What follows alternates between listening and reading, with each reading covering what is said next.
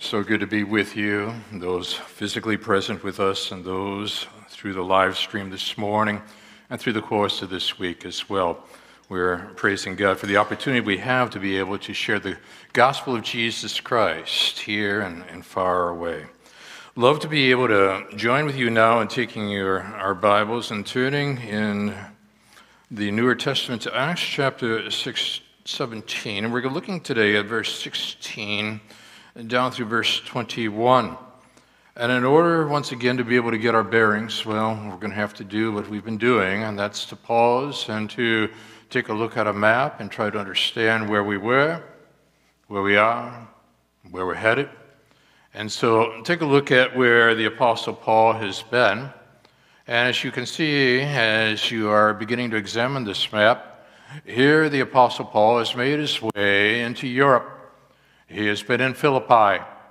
Philippi was a Roman setting. In fact, the setting was such that people walked around still in their old uniforms from the days in which they served in the Roman forces. From there, they made their way furthermore towards Thessalonica. Today, they pronounce it Thessaloniki.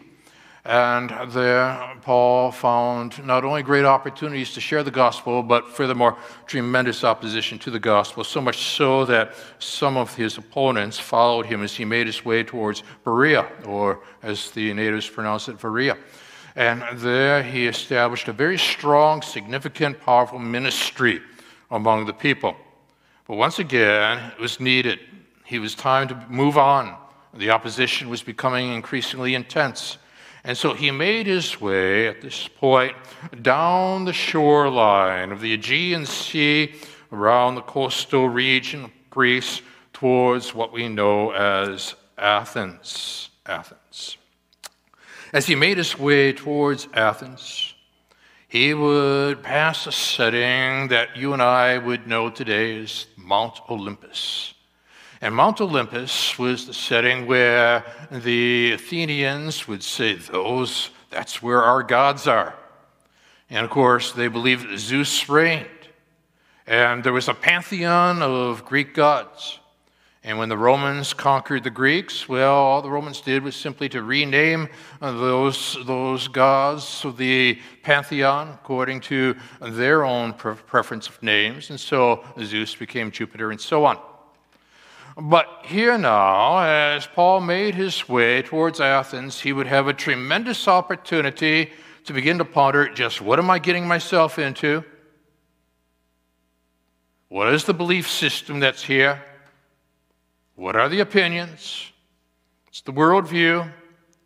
And how am I going to be able to share the good news of Jesus Christ in a setting where people believe in what would be called a plurality of gods, rather than the singular, exclusive, supreme, incomparable God that you and I know, who sent his son Jesus to die for our sins? In other words, to put it very simply, how do you bring the singular to the plural? And in a pluralistic nation, how do you bring the singular good news of Jesus Christ into a wide range, a plethora of various views, beliefs, challenges? And what can we learn from the strategy that Paul has in Athens to be able to empower us to be able to minister effectively in America? In other words, America meet Athens, and Athens meet America. Because generation by generation, what we find is that there are competing worldviews, and we're going to have to figure out how to communicate the exclusive claims of Jesus Christ in the midst of a pluralistic culture. That is what the Apostle Paul was confronted with. As you pick it up now with me, and we begin to examine verse 16, read today down through verse 21, and then continue on next week.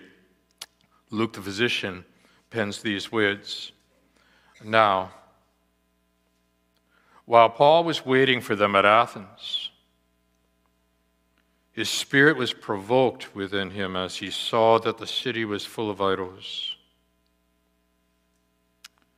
And so he reasoned in the synagogue with the Jews and the devout persons, and in the marketplace every day with those who happened to be there. Some of the Epicurean and Stoic philosophers also conversed with him. And some said, "What does this babbler wish to say?" And others said, "He seems to be a preacher of foreign divinities," because he was preaching Jesus and the resurrection. And they took him and brought him to the Areopagus, saying, "May we know what this new teaching is that you're presenting? For you bring some strange things to our ears. We wish to know, therefore, what these things mean." Now, all the Athenians and the foreigners who lived there would spend their time in nothing except telling or hearing something new. And so, in other words, they had their cafes, and they're out in public, and they're reflecting, and they're talking, and they're thinking philosophically about things that matter most in life. And they're engaged with old thoughts and new thoughts, and what's new in the news today, in the Athenian journal, and so on. This is the sort of thing that Paul is going to have to grapple with. They're current. They're philosophical. This was a university town. And how is he going to take the singular gospel of Jesus Christ and present it effectively in an increasingly pluralistic culture? And those are the questions he grappled with. Those are the questions we grapple with as we now look to our Lord in prayer. And so, Father, what we're asking is that you guide us and we direct us to be able to understand the significance that's found here in your word. We're not interested in human opinions. We're interested in sovereign divine truth. We want to take the timeless. We want to communicate it in a timely way. Those physically present in this building for various services, those watching online, either right now on live stream or various points through the course of this week, praying that you will take that which is changeless and communicate it in such a way where everything seems so changeable. Hearts are being drawn to the one who says, "I am the Alpha and the Omega, the beginning and the end." These moments are important. Warm these hearts. Engage these minds. Shape these wills. As again, our Father, we've come here to see Jesus and Him only. And we're praying these things again in Jesus' name. Amen. One of my former professors, Dr. D.A. Carson, writes, "One of my students commented a week ago that he was walking in Chicago with his girlfriend who had a wooden cross hanging from a chain around her neck. A man stopped her on the sidewalk and asked why she had a plus sign for a necklace. What fascinates me about that story is that Don Carson penned that in the 1990s. In other words, now, what we are seeing is that there is increasingly a lack of understanding and a lack of knowledge with regard to first things, scriptures, absolute truths, what God has revealed in His Word. For a culture that confuses wooden crosses with plus signs, we're going to have to ask ourselves some serious questions with regard to how we go about ministering effectively where those increasingly lack what I'll call foundational knowledge of God's Word. What I want to do with you in these moments to come is to draw out 4 significant emphases where we're grappling with where do I begin in a culture that emphasizes the plural while God emphasizes the singular. Well, let's start with verse 16. And the first emphasis I want to draw out for us is this, that while ministering among those who lack knowledge of God, begin with me by assessing the circumstances. We've got to know where we are. We've got to know what's going on. We've got to look around. We've got to observe the news. We've got to process what's unfolding and then allow for the timeless to break in a timely way, changeless truths for changing times. And Paul is there in Athens. He's waiting. What's he waiting for? Who's he waiting for? Well, we're told in 1 Thessalonians that he was waiting for some of his ministry team to arrive on the scene to assist him in this very complex university town. He's going to need all the help he can get, added voices, if you will. And so he is waiting, and as he is waiting for them at Athens, what you and I are told at this point is that his spirit was provoked within him. The word provoked carries with it the idea of paroxysm. It was a medical term, but Luke's a physician, and Luke's writing the book of Acts. And so now what he's saying is there's a tremendous agitated spirit within the Apostle Paul at this point. He's extraordinarily troubled. What's he extraordinarily troubled about? We are told here his spirit was provoked within him as he saw the city was full of idols. The word saw in the Greek carries with it the same idea as what we get the modern day word theater. In other words, there is a performance that is being put on. It's not based upon reality. No, this is a fictional account. So now he is agitated. There's a paroxysm within him as he looks from one side of the street to the other in this university town, and what he sees is the theatrics of false spirituality dancing in front of his very eyes.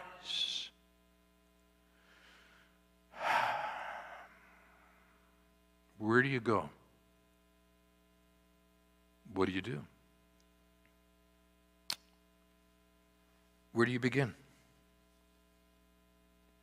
What he's got to understand at this point is that he is now positioned in a setting where people have various worldviews, like America today. And one person says, well, that's your worldview, and this is my worldview, and who's to say your worldview is better than my worldview? How do you respond to such a person? How do you address the situation that you find yourself in? So here's the Apostle Paul right now. And he saw that the city was full of idols. Full of idols. What might he have seen? Well, for example, look at the screen as the temple of Zeus appears. That's something that he would have seen. Zeus would have been viewed as the supreme of the pantheon of the gods in Athens. A temple was built there. You can imagine now Paul and his spirit is agitated, provoked, stirred, so used to pondering the significance of what God has revealed in his word. Why Genesis 1 and Genesis 2, Paul reviews in his understanding of all of this in Romans chapter 1 that God is the creator.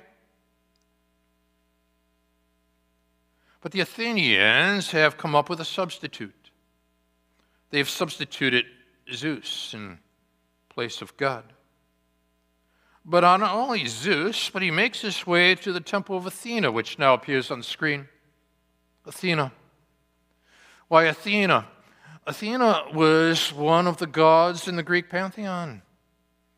She was the goddess of wisdom. Story was told that there was tremendous conflict between her and Poseidon as to who was going to be the patron of Athens. Athena won.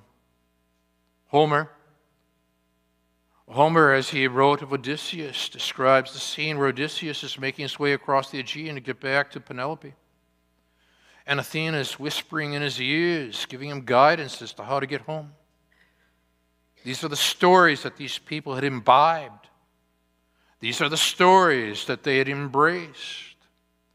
And now Paul, who had the opportunity to process, what am I getting myself into, as he made his way past the coastline, Mount Olympus, made his way into Athens, looks at Zeus's temple, looks at the temple of Athena. He's going to have to take into account what's here and evaluate what's going on in this culture. I would say this morning, and throughout the course of this week, if you're watching later in the week, you need to take time to study what is going on in the culture, understand what is changeless, understand what is changeable, relate the timeless in a timely way, understand the news and understand the good news, and relate the good news to the unfolding news of today and tomorrow, and ask yourself, how can I remain at cutting edge? What did all of these various idols have in common? They were substitutes for the real God. Everybody's got a substitution plan.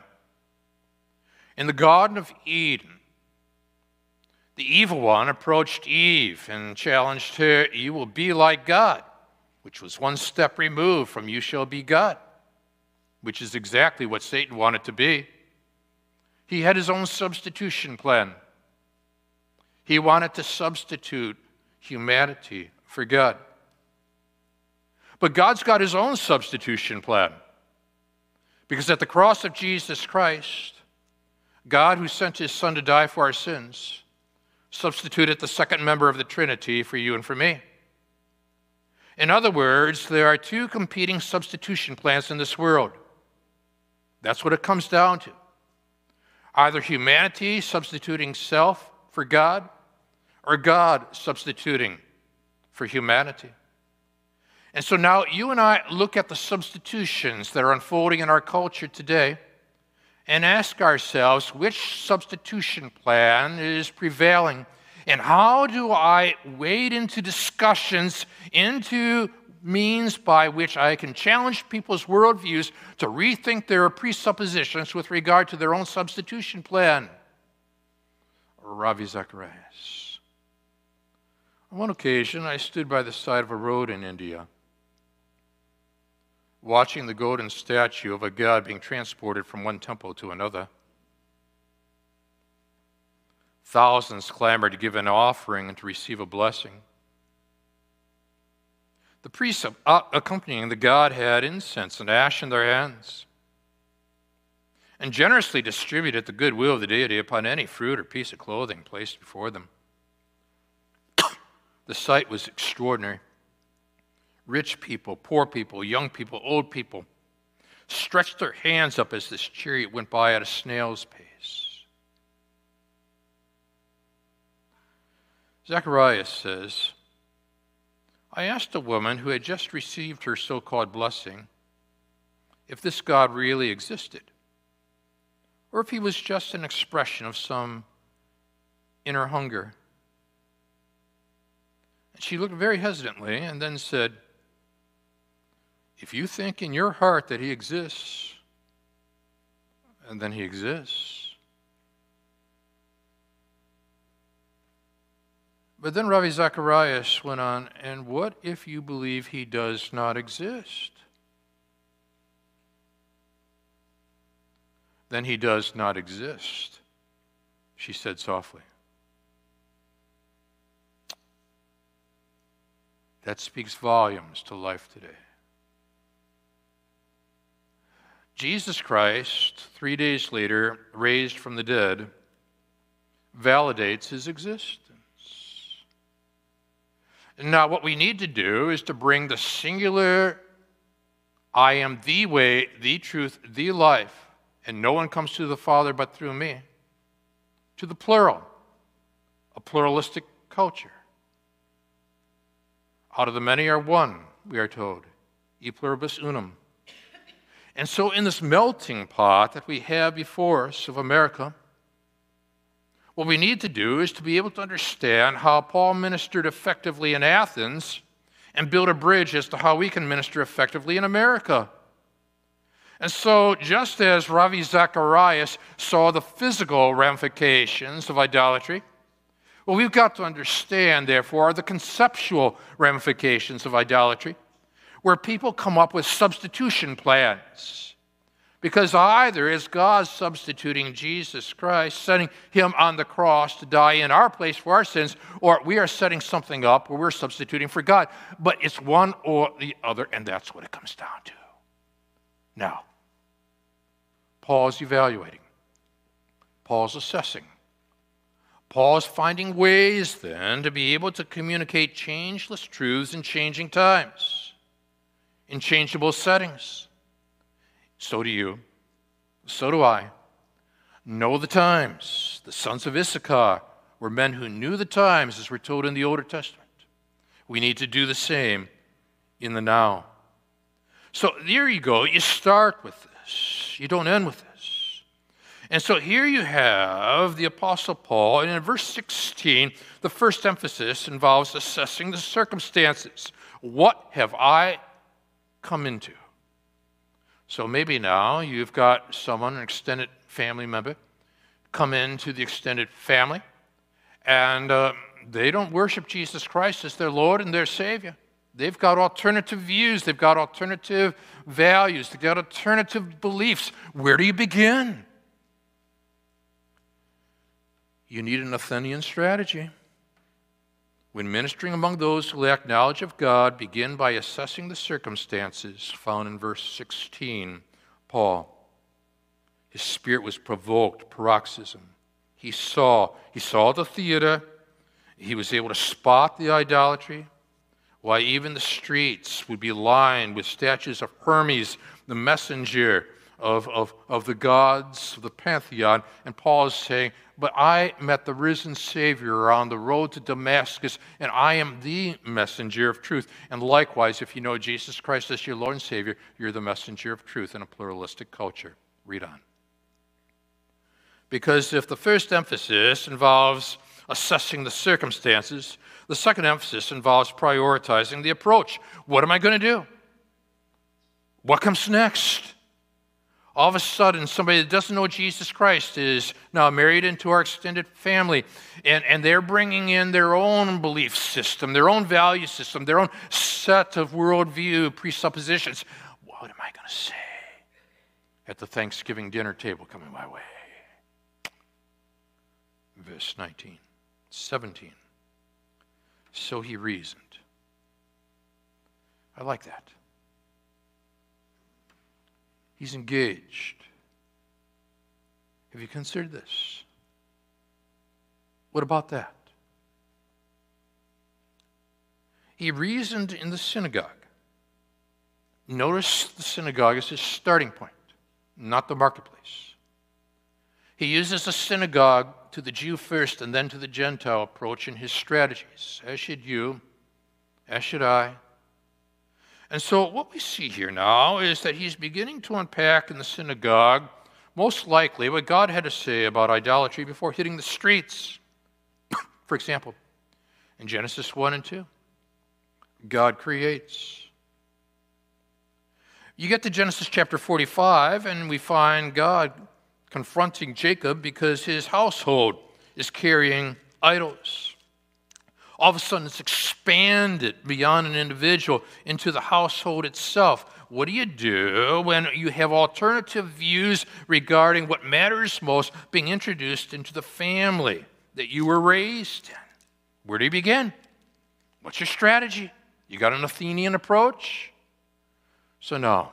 He's analyzed, he's evaluated, he's assessed the circumstances. Now he's prioritizing the approach. He begins with the synagogue to the Jews.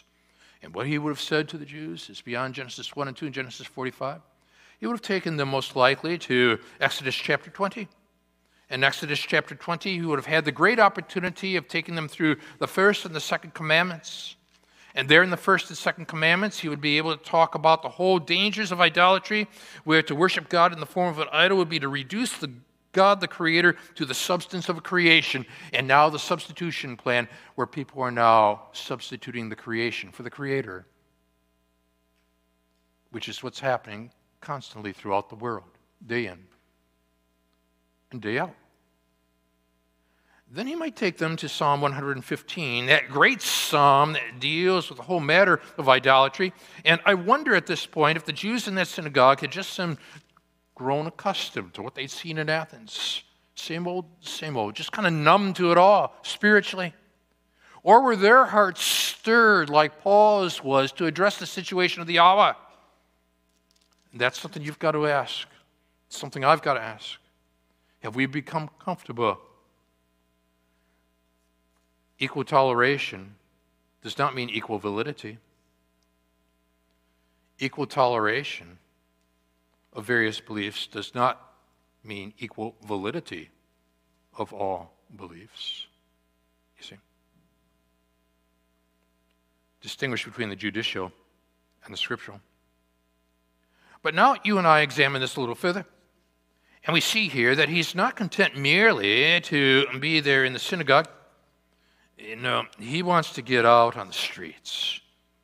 And so he is reasoning with the Jews and the devout persons, and furthermore, in the marketplace every day with those who happen to be there. The marketplace. This is the agora that appears now on the screen. The agora was the setting whereby he would reason, whether it be in Philippi or now in Athens. I remember walking the agora, and we were reflecting upon all that took place there. And what fascinates me is that the Apostle Paul needs good reflexes, verbally, and because he's going to be hit from all angles in this university town. And he's going to be hit with one question and the next question, one presupposition and the next presupposition. Are you going to be able to respond effectively? Do you know your scriptures well? And can you relate the timeless in the timely manner that's necessary in the day in which God has placed you in, you see? The agora, the marketplace. Again, I would argue that the internet is our agora all throughout the course of the week. I find that people are not merely watching right now on the internet. People are going to be watching on Thursday night and on a lonely Friday night or a lonely Saturday night, and then emails start coming in. So what you got to do is you got to keep finding ways of understanding where is your agora. And I would argue that technology has now created a new agora for us to be able to communicate strategically the good news of salvation in ways that we never could before, you see. And for those watching online right now, I'd encourage you then invite others to tune in and do the very same thing. Think these things through. Assessing the circumstances of verse 16. Prioritizing the approach of verse 17. And then as you do so, in your own agora setting, ponder what Vince Vitale had to address years ago. I was on a university campus in Chicago and had the privilege of engaging with a variety of students about life's biggest questions. And one day we set up a whiteboard on a main thoroughfare that read, "What is the meaning of life?" Columns across the top of the board. They offered a variety of choices. For example, personal success, passing on one's genes. Another, there is no meaning. Another, love. But my lasting memory is of students walking up to the board, taking the marker in hand, staring at the different options, and then standing there paralyzed, sometimes for minutes on end, paralyzed by all the various options, shades of Athens, and all those false gods. Athens was paralyzed at this point. They were past their glory years by 400 years. Pericles has come and gone. Vitale writes, many of the students whom we spoke to, when asked why they were finding it so difficult, said that it was because they didn't feel we should have to choose. Why can't I pick more than one? They asked. Vitale leans forward. Do you believe in absolutes? There is no such thing as absolutes. Are you absolutely sure?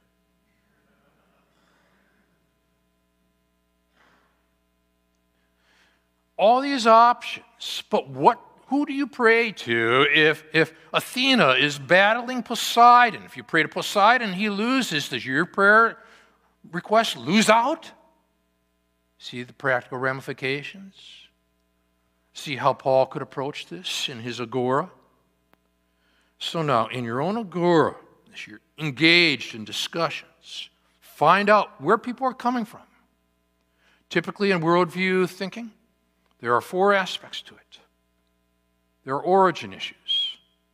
Pose the question, where did I come from? Meaning questions, such as, why am I here? Morality questions, such as, how should I live? And destiny questions, such as, where is this world headed? Understand the worldviews. Address the issues of the meaning of life. And when you find people absolutely paralyzed in life because there are so many different approaches, so overwhelmed by what they should believe, find that opportune moment to say, there was one who said, I am the way, and the truth, the life, and no one comes to the Father but through me. And then you're on, you see. You're on to your third emphasis. Because in a culture where people are lacking knowledge of God, you begin by assessing the circumstances of 16, prioritizing your approach in verse 17, and now discerning the worldviews of verse 18. Look very carefully now as we're back to the text again, where some of the Epicurean and Stoic philosophers also conversed with him. This is a university town. They love their various worldviews. This was more than philosophy. This was worldview thinking unfolding in front of Paul's very eyes and ears. What's a worldview? A worldview is a set of beliefs, values, assumptions that people make about this world. It gives them the opportunity to interpret it and then explain it to others. But what if they've got the wrong set of worldviews, the wrong set of beliefs? This is what Paul is now facing.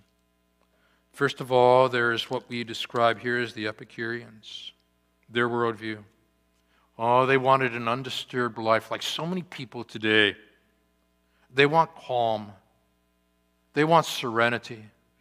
They want peace. But Athenians, how do you find peace if your gods don't have peace? They're fighting each other. And if they're fighting each other, tell me about the battle within you. And where do you find peace if your gods don't produce it? And this is how you build a bridge from Athens to America, you see, in your own agora online today. Get people to begin to ask serious questions. Where do I find peace if my own set of values and beliefs and the people I know can't even seem to experience it? And then Paul would later write, and the God of peace be with you. The Stoic philosophy, on the other hand, they view God as all-pervasive, but pantheistic, so that the human ideal was to live life in line with what's ultimately real, viewed everything as God, you see. And so this is what Paul has now walked into. What have you walked into? Anybody new been entered into your life? Entered into your family, into your office, into your class, and you're saying to yourself, at one time, that which was wrapped around the neck was viewed as a cross. But now people think it's a plus sign. Where do I begin? What do I do? Well, here's the Epicureans, and here's the Stoics, and they're talking with him. And some said, what does this babbler wish to say? Well, the word babbler comes from the Greek word seed picker. In other words, they're saying, in essence, Paul, he's got a scrap of information here, and a scrap of information here, and a scrap of information here. He's pulled it all together, and he's going to appear on Jeopardy. You see. Others said he seems to be a preacher of foreign divinities, an evangelist of sorts, because he was evangelizing Jesus and the resurrection. You say, that's fantastic. So good. They've pitted together Jesus and the resurrection. Pause. Do you realize when they said, and the resurrection, they viewed the resurrection as a person, a woman, and that this was Jesus' consort? And so they had a polytheistic, they had a pluralistic view of the gods. And so now they've got, it must be that Paul's got a male god by the name of Jesus and a female goddess by the name of resurrection, and they traveled together. This is what they were thinking. Now what is Paul going to do with this, you see? And what you're going to have to do is poke holes in the worldviews and ask some tough questions as to where they're coming from, what are their assumptions, what are their worldviews when you share the good news of Jesus Christ. Because they're assuming that when he's preaching Jesus, he's also preaching the resurrection, and the resurrection's anastasis, which in their mind was a female goddess. They've got questions. Love the story of an Indian sitting on a plane next to Albert Einstein. In the past, the time Einstein proposed that they play a game. I'll ask you a question. If you can't answer it, you pay me $50. Then you ask me a question. If I can't answer it, I'll pay you $500. Well, the Indian knew he was no match for Einstein, but figured he had enough philosophical and cultural knowledge to be able to stump Einstein some of the time, and with a ratio of 10 to 1, maybe he could say something to stay in the game. That's what he did. Einstein went first. Asked the Indian how far the Earth was from the moon.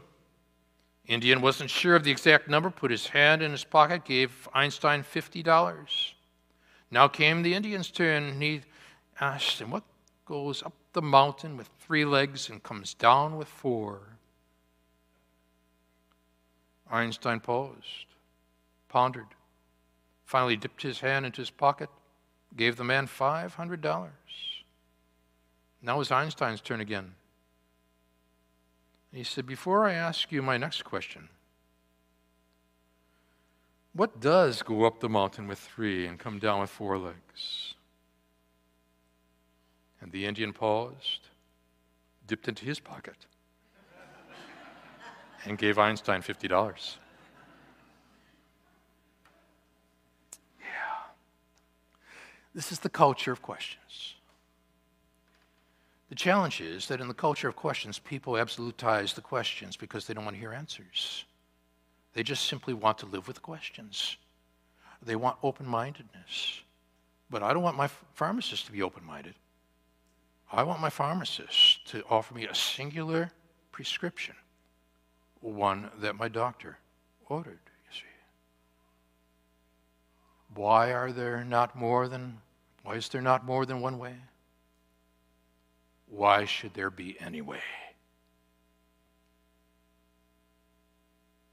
But now you and I have spent time, you see, there in the agora, on the internet of our agora.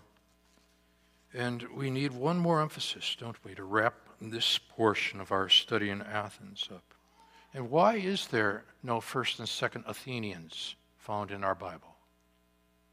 Ever pondered that? Meanwhile, verse 19 through verse 21 is your fourth and final emphasis. When ministering among those who lack knowledge of God, begin fourthly by managing the opportunities.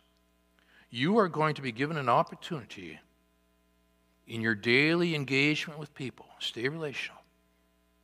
Stay engaged. So in verse 19, they took him and they brought him up to the Areopagus. And he's probably saying, oh no, this is what happened to Socrates. And he lost his life. Well, now, they brought him up to the Areopagus, and I need to show you now where I stood in Greece at that point, because here's a picture of the Areopagus. Let it appear on the screen. And as you're looking at what appears on the screen, this would have been the setting now that the Apostle Paul would have been brought. And as he stood there, and he's being challenged by the faculty there in Athens, known as the Areopagus, he would have narrowed his setting to a place where I can picture now where Benjamin and Benjamin in particular was standing at this point, my son, Mars Hill. Mars Hill. This would have been where the Apostle Paul would present the good news of Jesus Christ, which we'll examine next week. A place where Socrates would have stood, offering false spirituality. Paul now stands, offering true spirituality. They've got questions. So they're asking, may we know what this new teaching is that you're presenting? For you bring some strange things to our ears. We wish to know, therefore, what all these things mean. Did you notice that? Twice they have admitted, we wish to know. Brilliantly, as we'll see next week, the Apostle Paul, in his presentation at Mars Hill, would say in verse 23, I found also an altar with this inscription, to the unknown God. People want to know. They want to know. And in these changing times, you've got the opportunity to communicate changeless truths, but be able to decipher the worldviews of the people that you're mixing with day in, day out. They're trying to figure out, how did I get here? What does life mean? Why is the world in the condition that it's in? And where is all this headed? Those are worldview questions. And Paul's responding with worldview evangelism. Oh, this is good stuff. But Luke, now the physician, he tags on verse 21 by stating, now all the Athenians and the foreigners who lived there, you can almost see the cafes in Athens, now I can see them, would spend their time in nothing except telling or hearing something new. But now, just as twice you saw the word know, twice you see the word new. And what you need to do is to bring the timeless truths to them in a timely way. And that's new news. And that's good news. And that's God's news. And you've got to introduce them to the one who is unseen when everybody's caught up in what I can see, like those in Athens. Ah, the mice. To them in their piano world came the music of the instrument, filling all the dark spaces with sound and harmony. Well, at first, the family was impressed, they who lived in that large piano. They drew comfort and wonder from the thought that there was someone who made the music, although invisible to them, above yet close to them. They loved to think of the great player whom they could not see. But then one day, a daring mouse climbed up part of the piano and returned very thoughtful. He had found out how the music was made. Wires were the secret, tightly stretched wires of graduated lengths, which trembled and vibrated. They must revise all their old beliefs. None but the most conservative could any longer believe in the unseen player. But then later, another explorer carried the explanation further. Hammers were now the secret. Numbers of hammers dancing and leaping on the wires of this piano. This was a more complicated theory, a mathematical theory, but it all went to show that they lived in a purely mechanical, mathematical world. The unseen player then came to be thought of as a myth. But people, the piano player continued to play as he does today. Let's stand together.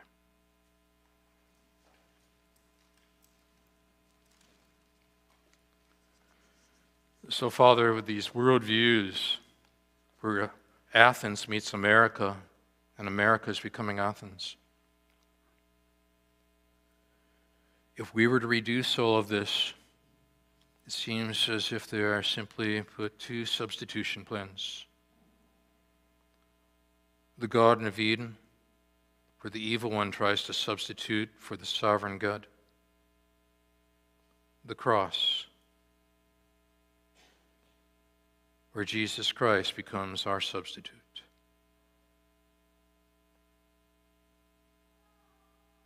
Which is valid? You answer that 3 days later by raising Jesus from the dead. And the unseen player continues to play his song. So if there are any of those, Father, in any of these services, or those watching online through the course of these days, that needs to rethink his or her worldviews, and now take into account questions such as, how did I get here? What went wrong? How does this get fixed? Where is this headed? Bring them to Jesus. Bring them to Jesus. May they now put their faith and trust in him and him alone for salvation. We pray these things now in Jesus' name. Amen. God bless you.